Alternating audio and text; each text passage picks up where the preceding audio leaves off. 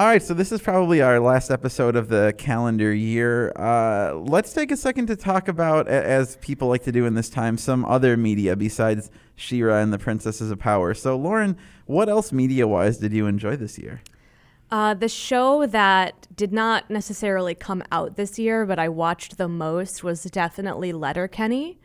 Letterkenny is a Canadian comedy show, and it really turns your expectations on their head. So on its face, it is a fictional story from this sort of backwater. I mean, they'd call it a hick town. That's what they refer to themselves as. But then in reality, all of the people that live there, despite their appearances as sort of farmer, hockey-playing rural folk, are actually super intelligent and super progressive. And every time you think you know what's about to happen, what they're about to say, they do something smarter and wiser and, frankly, more leftist. And so, as a political podcast, you might want to check out Letterkenny. Is that on the BBC? It's on Hulu. Wow, I just canceled my Hulu. Dang it. After burning through Runaway Season 2 in a week. You could probably use mine. I'm using Hulu Sick. just to watch Bob's Burgers right now, and that's about it. So you can watch Letterkenny on it. How about music? Favorite album of the year? Ooh, Are you going to say the Shaggy and Sting record? yeah. No, did that come out this year? Yes, it did. Oh my God, then I'm gonna say that. The weirdest. I'm cutting this. Oh, please. Don't cut Please it. go on. Just call me angel of the morning. Angel, just touch my cheek before you leave, baby. Hey, everybody. Welcome back to She-Ra, Progressive of Power. I'm Eric. And I'm Lauren. And today we're joined by a very special guest who was teased in the last episode. We've often told the story about when we started this podcast, there was really nobody else talking about the political implications of She-Ra, which, as far as my limited Googling skills showed, was true. But there was one blog that I hadn't uncovered, and months into this podcast, our friend Jacob Torbeck sent me a link to this blog called The She-Ra Generation, which I literally checked the dates on their posts versus our episodes because we were on such a parallel track that I was like, it really looks like one person is lifting from the other. But both were created completely independently of each other. And she was first, to be fair. We definitely were following, and we just hadn't seen the blog.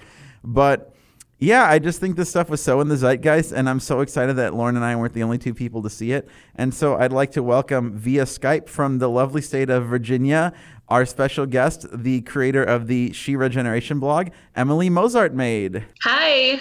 Hi, guys. Thank you for joining us and for being part of the team. Thanks for having me. This is exciting. I definitely already said this last week, but I'm just so excited that we were able to find someone on the internet saying the same things as us. And instead of being like, oh no, how do we differentiate ourselves? What do we do? We're just like, let's just all be fun together. Let's just team up. It'll be fine.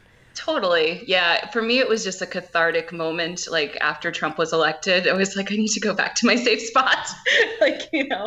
Find a way to understand it and to understand why I felt so viscerally angry about the whole thing.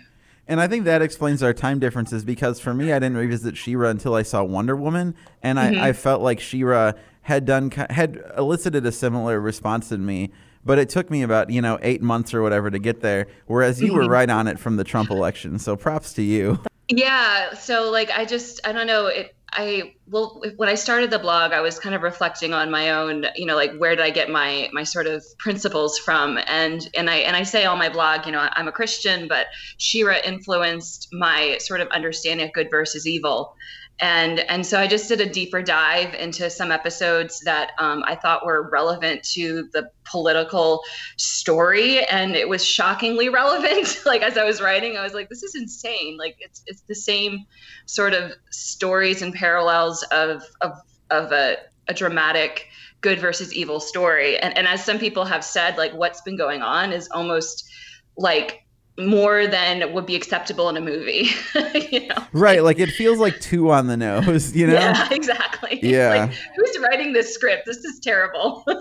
There's got to be something comforting about seeing something so relevant from the past, but then also something incredibly disheartening to think, wow, we're still facing the same problems as a society decades and decades later. How do you find the positivity in the parallels instead of negativity? I think that the idea that there's always good in the world, you know, and it might take a while. There's what's that famous phrase that the arc of history always bends towards justice. The moral arc of the universe always bends towards there justice. we go. Yeah, Moral arc Dr. of the King. universe. Yeah. So that kind of comforted me, and just in my own inner strength to kind of remember what it felt like to believe in something that is bigger than myself, and you know, could give a positive spin on what's happening, and to know that there's always people going to be fighting against what we perceive to be dangerous and evil in the world.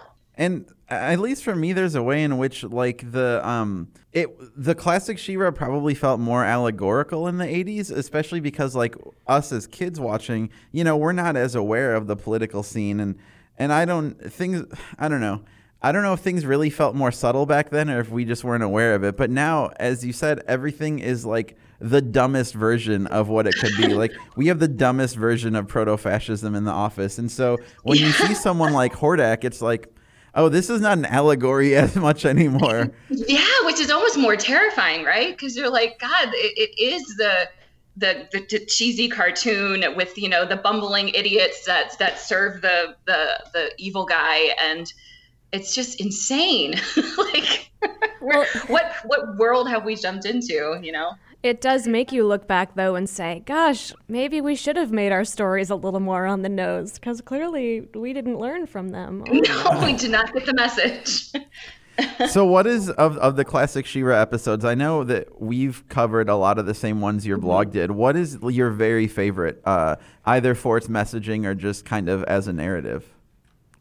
I have several. I would say one of my favorites is probably The Sword and the Stone, because it forces Adora to find the inner strength of herself.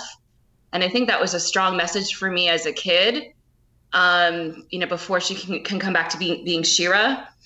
And then the other one is, I think it's Into the Dark Dimension. It's the one where she gets trapped with Hordak. I think that's the right episode. Yeah, and they have to like work together to and they have to they have to work together, and yet she's still like sort of sarcastic, but she's compassionate. And then like at the end, when the big giant dragon like says, "You are the one who is worthy," and that just like it was just, I just remember it like really impacting me, understanding She-Ra as this strong force of good in the world. So I think those two are probably some of my favorites. And then there's another one that we will actually reference in the episode we're talking about today, and that's the Eldritch Mist. I love that episode. One, because it has Castaspella in it, and I loved her. And two, the way Adam is pulled into the story was really fun. And I just really enjoyed that particular episode. I think we covered Eldritch Mist, right? But we did. We didn't cover the other two. So those are two episodes, especially if you want the kind of progressive reading on, you need to go to Emily's blog. Emily, can you give us the address of that blog, please? Yeah, it is shirageneration.wordpress.com. And it is seriously so good. And unlike our rambling podcast, you can read the blog at whatever speed you desire. It doesn't have to take 40 minutes of your day at a time. Right. I want to point out, I said this on Facebook already, but our friend, fan, former guest, Ryan Ferguson, posted that the classic She-Ra is actually probably coming off of Netflix. Yeah, I just saw it pop up on my Netflix. It's now telling you when things disappear. January 17th is when it's going away. Right. And so if you want to read the blog or even go back to some of our old podcast episodes and you want to actually see the material, one of your ways to do that is about to disappear. So go check out the original She-Ra on Netflix while it's legal to do there. Yeah, Right. It's weird, right? Because they have this like fancy new show. You'd think they'd want to have something for kids to overflow to, as I know some of my younger friends have. Yeah. I don't know why they're taking it away, but yeah, enjoy it while you can. I'm looking up actually right now how much it would cost you to get the DVDs on Amazon. Oh, they're not much. So if you... obviously free is better, but you can also still buy the She-Ra DVDs and enjoy all this great content that Lauren and Emily and I are putting out into the world, and just the original show itself. Yeah, but also Netflix never put out season 2. Like, I think their better move would have been to just add on She-Ra's season 2 rather than taking it all away. So I don't know. Oh, completely agree. Season 2 is weird. We didn't cover a lot of it because it's not super accessible, but it's got some weird stories in it. Definitely does. It's because they were trying to sell toys back in the 80s. So, yeah. Yeah. More characters. Right. Farewell, She-Ra, Princess of Power. Farewell, He-Man, dear brother. So let's talk about Netflix a little bit more as a means of transitioning. So, Emily, I know when this new show was announced, Lauren and I were ecstatic, and we weirdly had a party planned the next night anyway that kind of became a celebration of the new show. But you were a little more ambivalent, is that right? At first, yeah, I was. And the more I watch it, the more I've gotten sold on it. And I'll get into that a bit more when we get to the episode. But the aesthetic at first, like, I love the color scheme. The colors are just gorgeous and spot on for especially the box art from the 80s. If you look at She-Ra box art, that color palette is all over the place. Also from the cartoon, but even more with the pinks. I'm feeling like the pinks and purples. And I don't know, I wasn't quite sold on the animation, and the She-Ra's redesign has taken me a while to like swallow. And it's just because I think that it was so beloved to me as a kid. Like, I was all about She-Ra. Like, I had every single She-Ra thing imaginable. I remember going to see the live performance that like came through. Oh, yeah. And I was like 5 or 6 years old at the time. I believed I saw She-Ra. Like, that's how like much it was in my psyche as a kid. Like, I would tell people, she's real. I went and saw her. I saw her at the Kennedy Center. Are you crazy? She's real. So like, she was like really a part of my childhood. So it was really hard for me to kind of like accept a new version of her. So it just took me a little while to kind of, okay, I understand where they're coming from. I think that's totally fair. Yeah, I mean, I was stoked because it seemed like the creative team would be primed to pick up a lot of the same things that like our two projects had noticed in the original.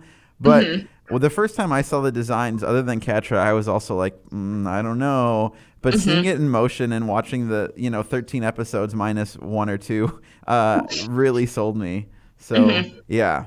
Definitely. And on rewatches, I see more homages to the original that are just like embedded in. Some of them are a bit more of a dud. Like, I wasn't a huge fan of Cowl being a pillow. That didn't quite do it for me. But but there's a lot more subtle things like that we won't get to the episode. But for example, Bright Moon looks like the toy Crystal Castle.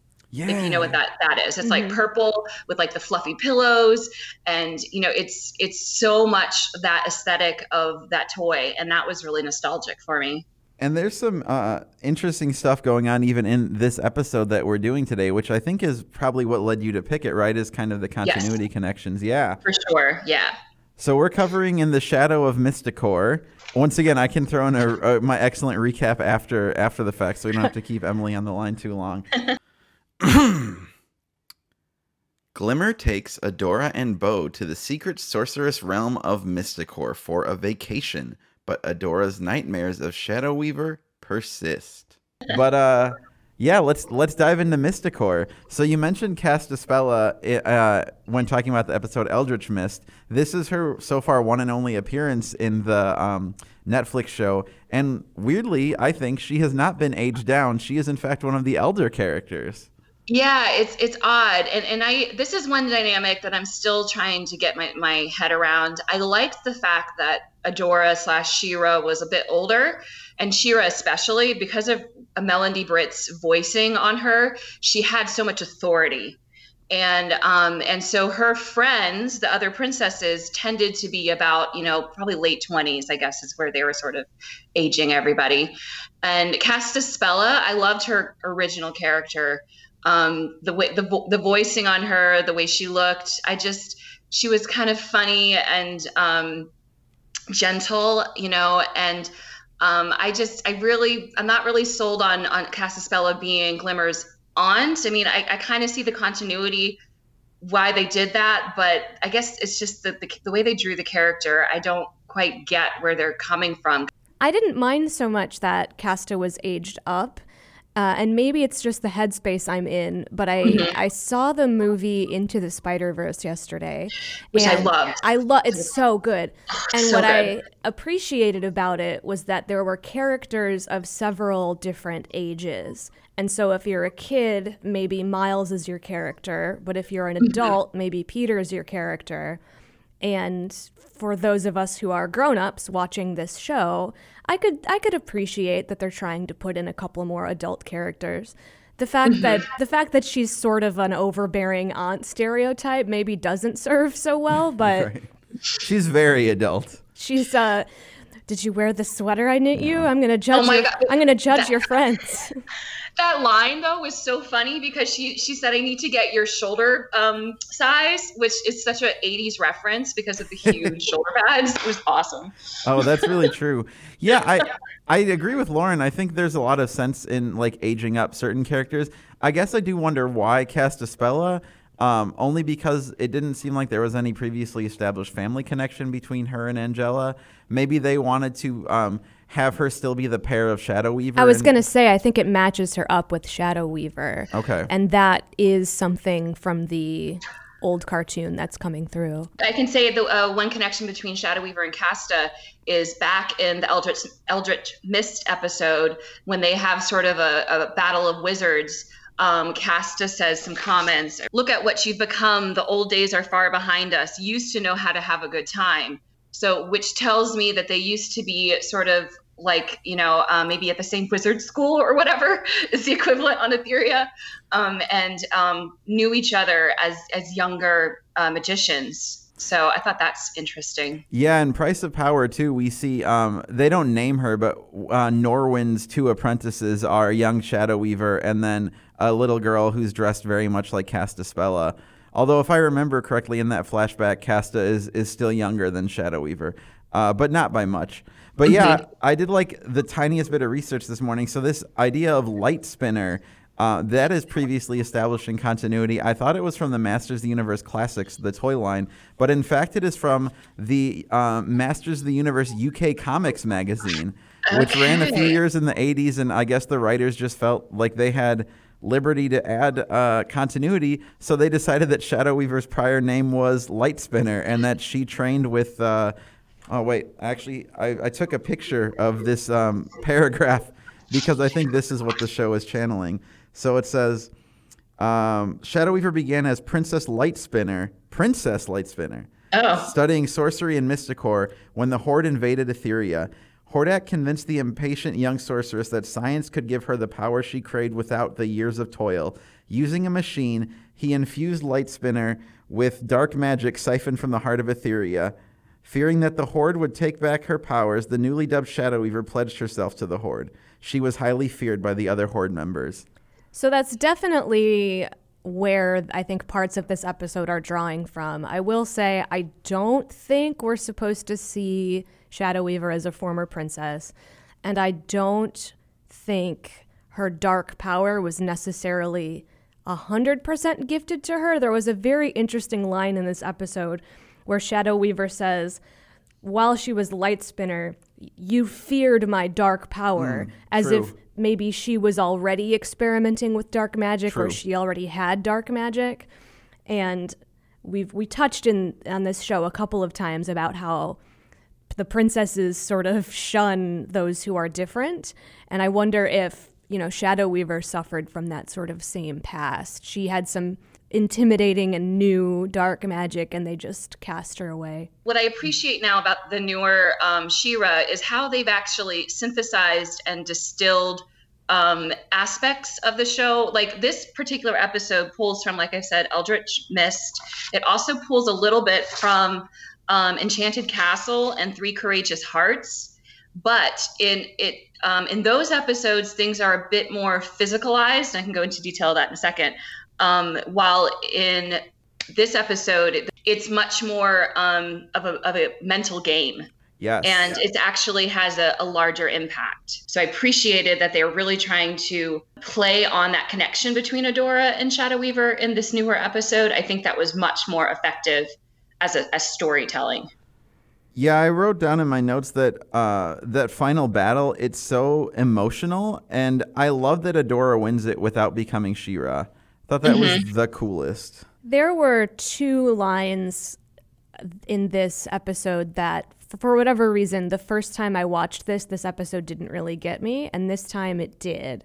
And the first line, and these are both related to the Adora Shadow Weaver relationship, is when Adora is explaining to her friends who Shadow Weaver is, and she refers to Shadow Weaver's mentorship as commanding officer stuff and mom stuff. I didn't hear that the first time through, and it's such a gut punch, because it's just this reminder that I think all of us have someone in our lives who is, or maybe multiple people who are very complicated. You know, it's a relationship where there was some sort of love and some sort of care and some sort of intimacy, but in the end it was also toxic and damaging. And watching Catra and Adora unpack that and come to different conclusions is so painful but also interesting.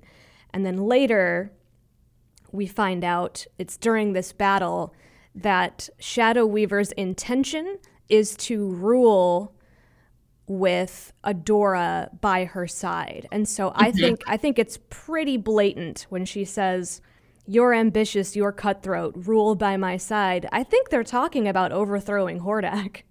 Kind of to tie into that, we hear Adora say, "You never loved me." And Shadow Weaver kind of agrees with her. Shadow Weaver is like, "Love's not a part of this. I was raising you to be great." And the fact that Shadow Weaver completely separates love from greatness and maybe sees them as opposites,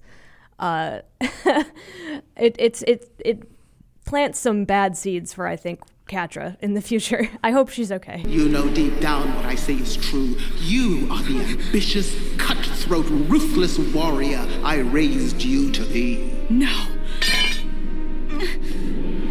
The princesses don't care about you. They want to use you for your strength. Return now to the Fright Zone. Rule by my side. These are my friends.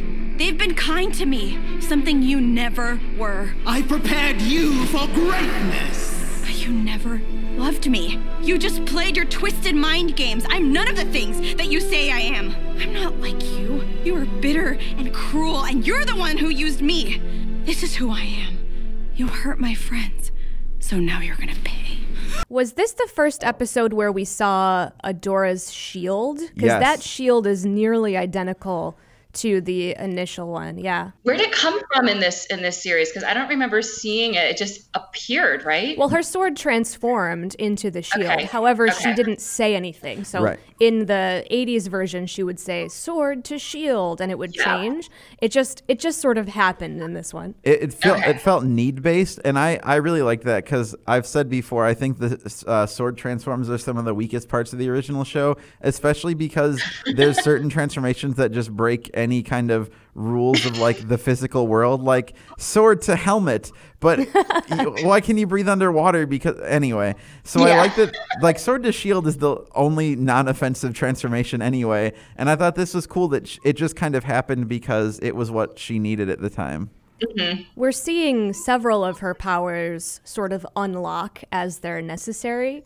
And I like that we're doing that. It allows us to sort of slow burn through what She-Ra has the potential to someday be. She's not this crazy beefy Superman right away. She's sort of adding to her list of what she can do. It's a little bit like in the finale of The Secret of the Sword, where there's the hurt bear or whatever, and He-Man's like, "She-Ra, your hands, they're glowing." And she's like, "Can I help?" And then she touches the animal. And this is like a kind of a more thoughtful version of that. They did kind of hit us over the head with those things in the 80s. I mean, it was charming, absolutely. But yeah, this definitely has its eye on more long-term world building. Yeah, and maybe I can appreciate where they're going with that, because I do kind of miss that Shira had more authority when she's Shira, and I don't feel like she's quite there yet, that she has full authority. Like the transformation in the original was like amazing. They rotoscoped it and it looked gorgeous, and it was definitely like a big moment. And I'm not feeling always it's a big moment when Shira transforms in this one. Yeah, she keeps getting her butt kicked. She shows up and just Catra with her claws and her psychological manipulation still gets an upper hand on She-Ra all the time. And I agree. I think now and then I'd really like to see She-Ra take command of a situation. And maybe season 2. Maybe we're headed there.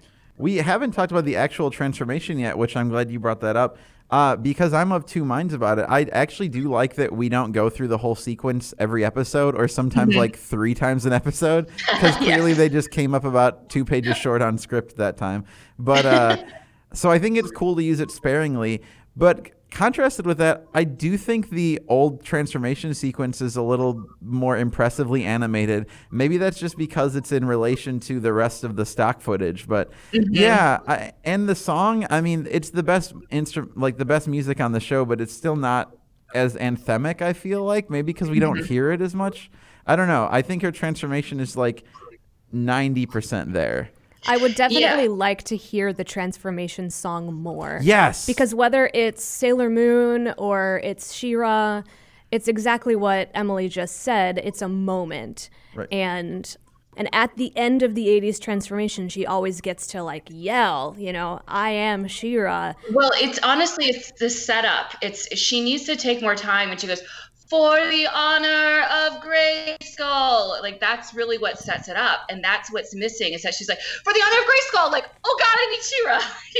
Yeah, I guess I don't mind that so much. For me, I mean, I can see that point of view. For me, it's definitely the back end. Just as you said, she needs to be able to take command of a situation. And when she becomes She-Ra, I'd like to see her just become a little more sure and a little more ready, because I remember being a kid watching Magical Girl anime and being like, now the day is gonna get saved.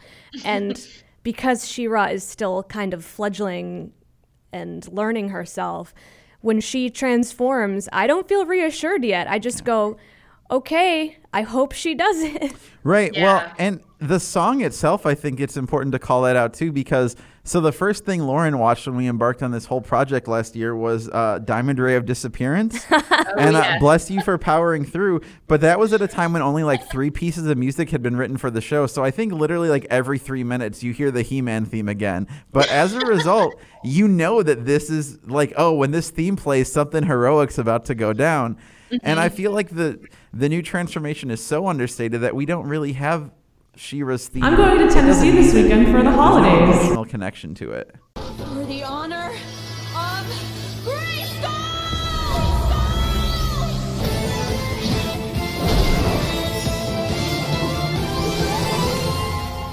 So there's one other thing I want to touch on in this episode, and it's by way of saying that we're actually going to be covering this next week as well.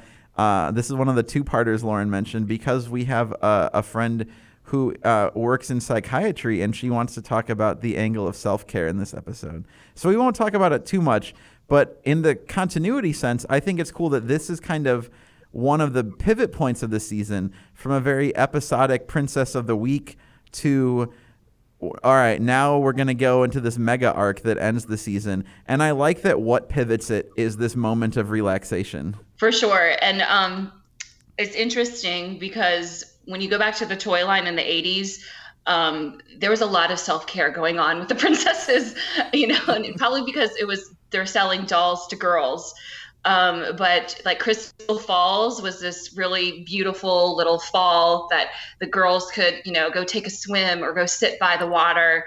And, they would have all these different little outfits that you could dress them up in. And it was stuff like that they were going to a picnic or going, on, I don't know, some sort of like to some garden party or whatever, which was never referenced in the show at all. But there was definitely self-care going on with the dolls in the 80s. A lot of hair brushing and animal care.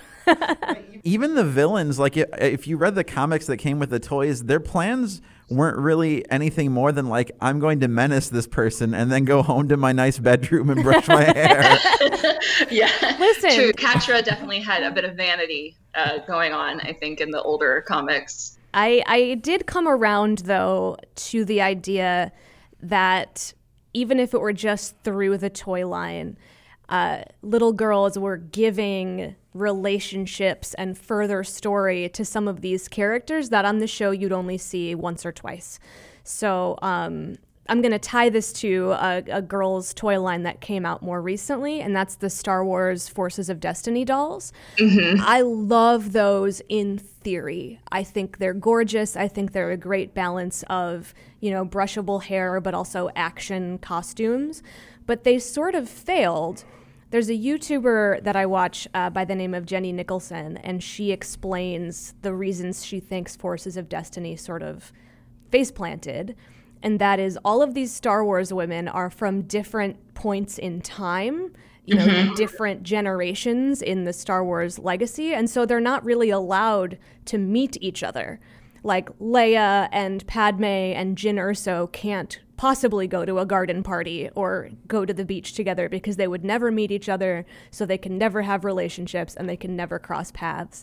And so I'm not going to be mad at it. I'm not going to make fun of it because all of these characters get to live in the same world, and kids at home get to build a ton of stories between them and make the characters into so much more, even if it's just going to the salon or whatever. So here's my question is, we know from documentaries that even though the marketing people didn't see it, He-Man and She-Ra were both enjoyed almost equally by boys and girls. So they probably, at least in households that had both little boys and little girls, had both sets of toys. So how often do you think this scenario came up where, like, Hordak stole Adora's brush? Or, like, Catra tried on Battle Cat's harness? He-Man had a lovely day at the beach. Exactly. But I can remember going to the store, and when I bought Hordak, I remember realizing he was in with the boy toys, and I was like, why is Hordak over here? I don't get it. He doesn't even go here. I just wish we could all get along like we used to in middle school. I wish that I could bake a cake made out of rainbows and smiles, and we'd all eat it, be happy. She doesn't even go here. Do you even go to this school? No. I just have a lot of feelings. Okay, go home. The mini comics with She-Ra, other than the very first comic, which has has He-Man in it for a second, and then there's like a couple comics down the road that use Horde Troopers, the toys would never let you in on this like rich world that the cartoons had, and I think that was always the strength of the cartoons. And it's interesting now in light of, I don't know if you guys saw Noelle. There was an interview with Noelle a couple days ago where she's like, don't hold your breath for He-Man. Yeah. We're going to try to tell this story around He-Man, even incorporating the mythology of Masters of the Universe. So I don't know what that means, but as we talked about in this episode, clearly the world building of the Netflix team is already at a different level than the original show. So I did have the question, and maybe this is me just being too much of a conspiracy theorist, but does a lack of He-Man mean a lack of Prince Adam? Because technically, I don't know.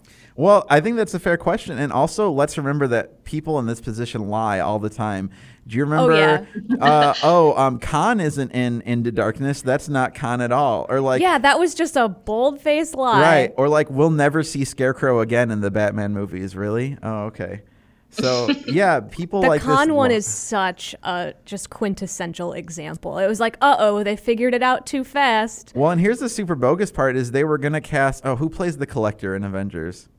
They were going to cast a Latino actor whose name I'm forgetting, a very famous one. And the reason why they cast Cumberbatch is because they thought casting a white guy as Khan would throw people scent off. Guess what? Still didn't work. And you took a job out of a brown person. So that really sucks. To be fair, though, I'm a huge Scarecrow fan, and I'm glad he came back in his weird little like courtroom feather suit thing. bless that scene. It's fine. Right, and it's so inconsequential. It's like it doesn't really matter. Why that no lie one about right. it then, right? Like Yeah. in that case, I'd be like, yeah, he is coming back. Get ready. It's going to be kind of sick. Well, I was just thinking about it. If you remember, there was the 90s He-Man show. Do you remember that one? Yes. I've seen Okay. yes. It's not good. Anyway, yeah. Well, so they had that show, and She-Ra was eventually supposed to come into that show. Never happened. And then we have this show, and He-Man is not supposed to come into this show. So what if we just bring them together in like a really awesome movie? A Christmas special. Christmas special. Also, like, who knows how popular this will be? Like, I think 50 some episodes are plotted, but you know, if they go beyond that, I don't know. Even though that was a headline, I wouldn't take that to heart. But I do think it's interesting that like they're doing so much world building without kind of the original linchpin of the world, and yet still the world building is excellent. It really is. It's very detailed and like I said, extremely referential to the original source material in very clever ways. You have to do multiple rewatches to catch all the little Easter eggs because they really are strewn throughout. It's turned me really obsessive. So a couple episodes ago, I noted that in Angela's sort of courtroom, there's a mural on the wall of a bunch of the former Princess Alliance members. That this episode then, and I didn't catch anything, but I found myself like looking in the background at the statues of the sorcerers. I'm like, oh, is anything back there that I would recognize? Is there anything that's hidden in the background? I'm Yep. doing that constantly now. But yeah, I love that all the references are there, and they're in a way that doesn't detract. So if you're like a little kid and you don't know or care about the original, there's nothing that takes you out of this story. Maybe the fact that Adora's password is Eternia, which is something that hasn't been referenced again since episode 2 or 3. Yeah, that's right. I forgot about that. That was cool. We'll hear that again, I bet. Yeah. But yeah, it's nice that there's something for like me, the that grew up on She-Ra. Like I was the absolute perfect age when She-Ra original came out. I was age 4. And I mean, I can literally remember watching the first episode and my mind was blown. So, like, I'm going to love this forever. Yeah, I can vividly remember standing in front of the TV and then immediately going outside after the episode and like, pretending I'm holding up a sword and saying, "For the honor of Grayskull." Like it really, like I had, told you at the beginning, it sunk in. So it's nice to see it still stay alive and in this new form, and that there's multiple layers to appreciate as I rewatch it.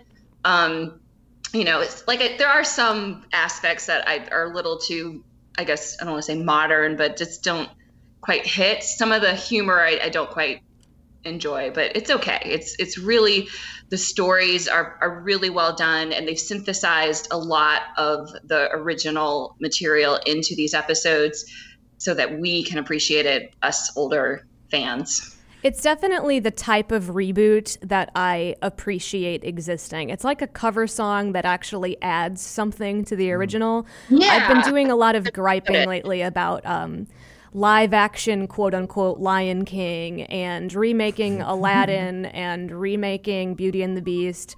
And now there's going to be a live action Cowboy Bebop. And I'm just like, leave perfect things alone. Like, just leave perfect things the way they were. Let them exist. But She-Ra wasn't perfect. We all love She-Ra, but there was so much potential that it didn't reach. And it didn't have the technology to do what they can do with it now. Absolutely. And so we're rebooting something to help it see what I think we're all imagining it was. And not every reboot does that. In fact, most don't.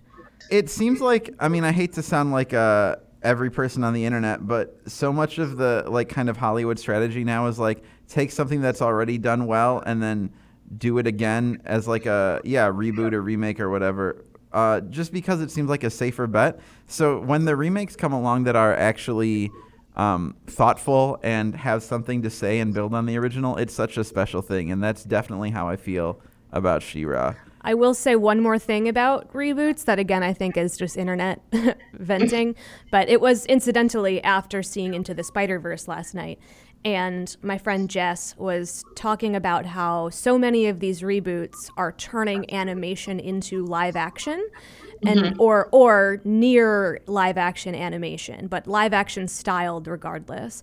And she was saying, does this invalidate animation? Does this make animation look inferior or juvenile if we keep rebooting things and turning them into live people?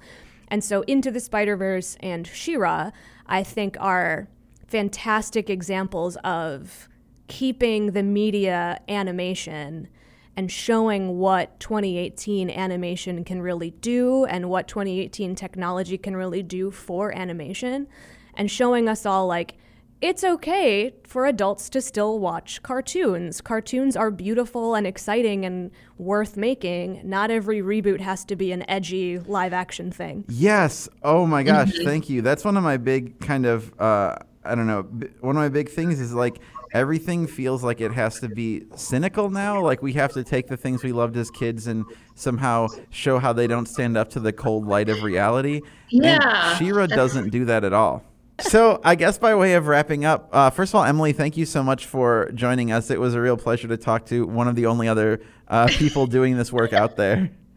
I appreciate you guys. This is like so meta for me to be on this podcast. It's very, very cool. I've never done a podcast before. Long-time listener, first-time podcast talking person. First-time caller? Eric and I just made such significant eye contact. Another first-timer on our show. Yeah, that's why. So you said you've been inspired to continue working on the She-Ra generation. Can you preview maybe what episodes, an episode you have in the chamber? I'm still really mulling it over because I've been trying to decide if I want to keep doing original She-Ra episodes, because I do want to revive it. It was kind of like I said, cathartic like moment, because I really all my blogs were just from that first year of Trump being in office, and I don't know if I want to go back to original She-Ra, or maybe if I want to take some of the newer episodes and shine them on what's going on in our political sphere. So I'm still kind of mulling that over. If, listeners have ideas about what I should write about, please let me know. You can actually at me at Mozartmaid 2 on Twitter. I'm actually the only Mozartmaid, but Twitter blocked me for, I don't know what happened, but it didn't like me for some reason. Political stuff? Yeah, I have no idea, but I somehow lost my Twitter account. And then actually, you know what I did? I remember now. I had I've been trying to sell a book, because I wrote a book about language learning, and I put it on like a bot or something that would post stuff, and that got me in trouble. Oh no, you made bot spam. Yeah, I got in trouble, but it was somebody who told me that that's how you can like get action on somebody coming to your site. So I didn't know what I was doing. Yeah, you got action all right. Then I got banned. The bad kind. I'm at Mozartmaid 2 if you want to tweet me some ideas. And once again, your blog address? My blog address is shirageneration.wordpress.com. Wonderful. So we'll be back next week, still talking about Shadow of Mystacor, and we will be talking about the kind of healing angle of the episode, which I think is just as interesting. But Emily, thank you again so much for being here, and thanks for helping keep She-Ra alive in the minds of middle-aged progressives like us. Don't say old. No. Even middle age is scary, but it's closer to truth than young at this point, I think. Yeah, I know. Listen to your heart. Thanks for listening to She-Ra, Progressive of Power. If you like our show, you can rate and review us on Apple Podcasts. We super appreciate it. You can also send in any feedback you have to our email address, progressiveofpower@gmail.com, or to our Facebook page at facebook.com/progressiveofpower.